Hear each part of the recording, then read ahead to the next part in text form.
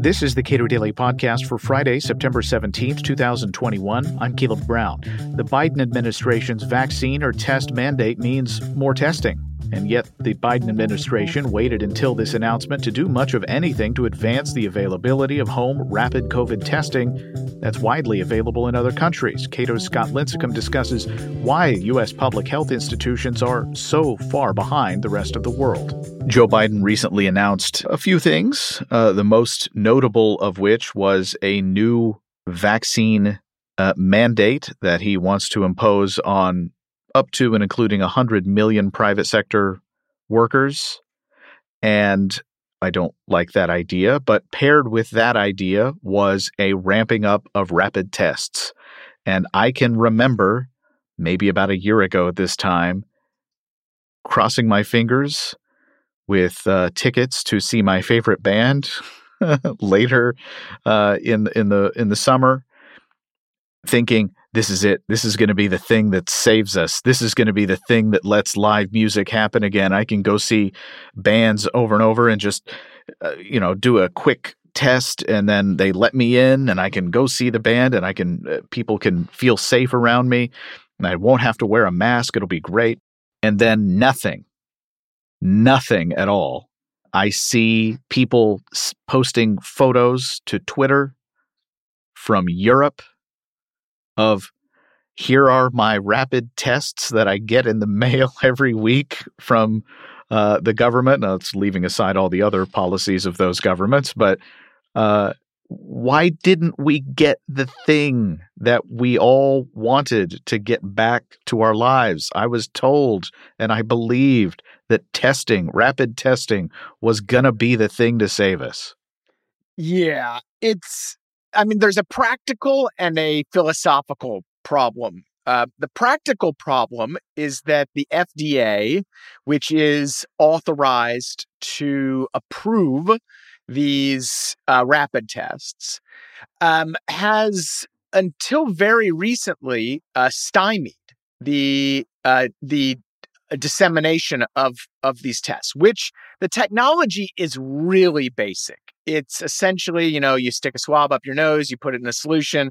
It's called a strip test. Strip tells you if you have COVID or you don't. Very simple technology. And the technology was available very early on in the pandemic. The problem, according to the FDA, was that it wasn't sufficiently accurate. So, we have two types of tests: antigen tests, which are what most of these rapid tests are, and the PCR test. PCR is the one we all know about. You have to go to a lab, you wait a few days, right? So PCR tests, to their credit, are extremely accurate and sensitive, 99% or so. Basically, perfect. Antigen tests, especially when they first came out, that's the original technology from last year, were only about 80-something% accurate. And the FDA did not think about how the proper comparison. They thought, well, we're just going to compare one rapid test to one PCR test, and 85 is worse than 99, and we don't want false negatives. We don't want people going out in public thinking they're COVID free and then infecting all their friends, and that's it. So no approval, right? But at the time, a bunch of economists and several public health experts said this is a foolish comparison because rapid tests are so cheap. You're talking a couple bucks a test, even without government subsidies, that the proper comparison is comparing 7 rapid tests to one PCR test, because rapid tests are so quick. They're rapid. They take 15 minutes. You could take one a day for several days in the time it would take for you to get a PCR test back. And Alex Tabarrok over at George Mason has done this great little chart showing all this. And in that case, rapid tests are a perfect substitute. Well, not perfect, but a very good substitute for these PCR tests. And in fact, given how, people don't like going into public during a pandemic, given how people just don't like doctors' offices and the rest, given that it's hard to schedule appointments, rapid tests are actually far better. I can say I've taken a rapid test, and quite frankly, it was great. I just went to the drugstore, I got one, stuck it up my nose, got the thing. I was not going to go to the doctor's office just because I was feeling a little cruddy, right? Right. So the comparison then is to the expense, right? That's an important comparison, and also a comparison to your own sense of I'm fine. Yeah.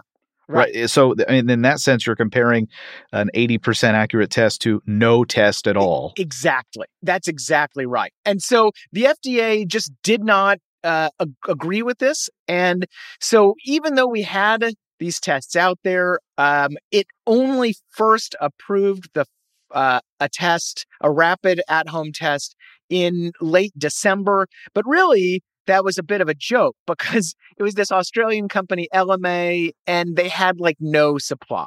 And so we really didn't even get our first at-home tests that you and I could get easily until February or so. So after that big January peak, there were a couple other tests approved shortly after that.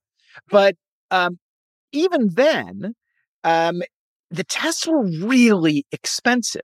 So the test I just mentioned, I bought, cost me $30 for a 2-pack. Now I have the means to pay for that. I was in a situation where I needed to actually get some rapid tests, one for my daughter's school. So it was worth it. But as part of again, testing regime, multiple tests, several in a week, doing that a few times, going to concerts and doing it. It's totally unrealistic. And that is, quite frankly, still where we are today. The FDA has only approved a few more. I think it's now 6 total. And 3 of those, however, they only approved a couple weeks ago. And so those aren't even on the market. And you have 3 rapid tests. It's very hard to get them. You can find them if you scrounge around, but they are not, like you said, in Europe. You can get, there are hand baskets of these things on sale in Germany and the Netherlands. In the UK, you can just basically email the government. They'll send you a 7-pack anytime you want for free. It's just not omnipresent here like it should be and like it needs to be to have a viable testing regime. It's strange because the parallel, or I guess it's not really a parallel, because for more than a year, Americans were told you may not have this vaccine. And now, 7-8 months after the vaccine began to be rolled out, we have the president of the United States saying, if you are employed in the private sector and you have any tangential connection to government whatsoever, you must take this vaccine. And for rapid so with testing production, it's sort of a weird parallel where the FDA says no, these aren't good enough, you can't have them.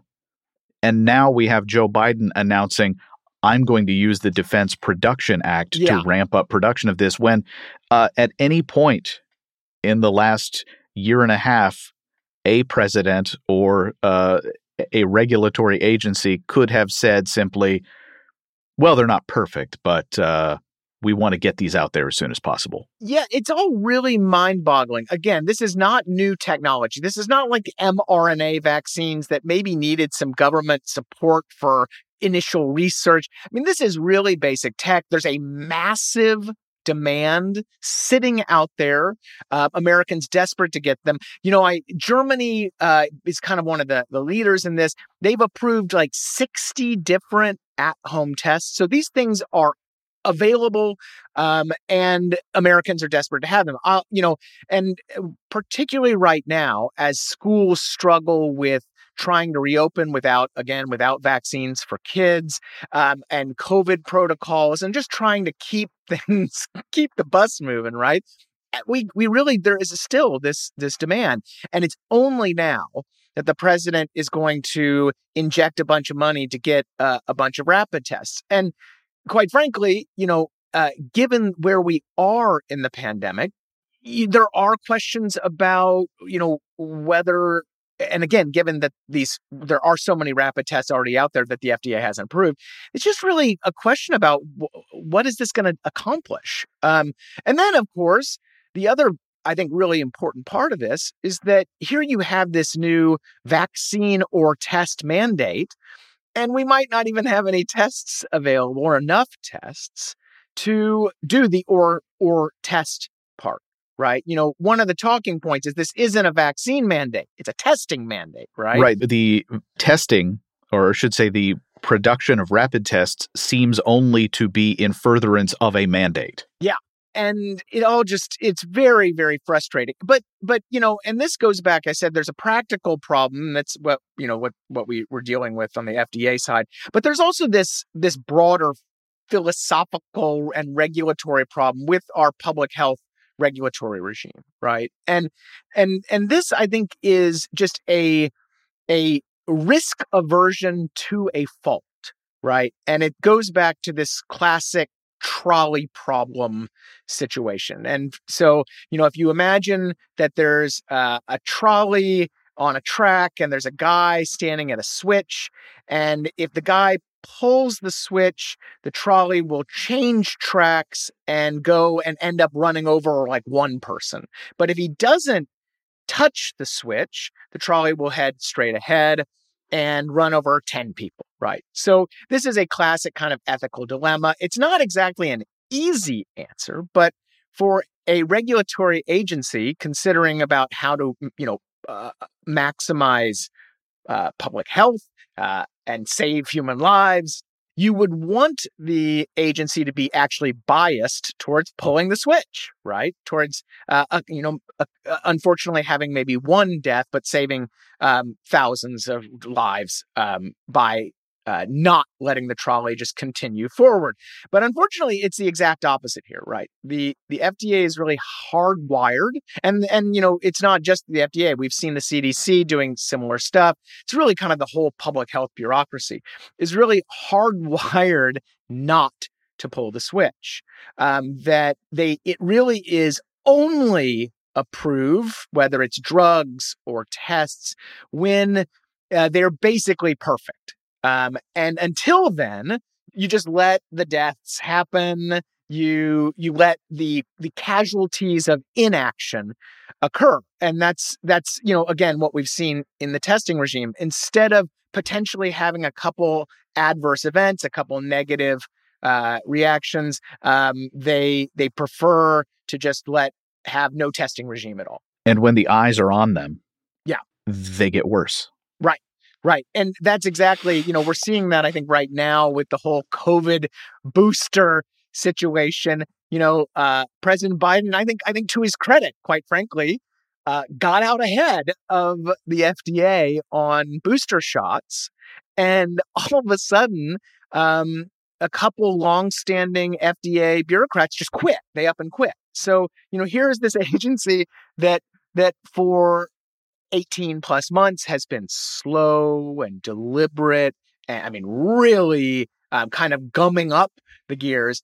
The minute you actually try to get out ahead of them, then that's it. They quit very quickly. The only time they move quickly is when you might actually try to speed up the process. And yeah, it's a very tough situation. Now, I think, almost in partial defense of the FDA, not really, but this is, I think, a broader problem. Scott Alexander, this guy who used to write the Slate Star Codex blog, he wrote this really great piece on some of the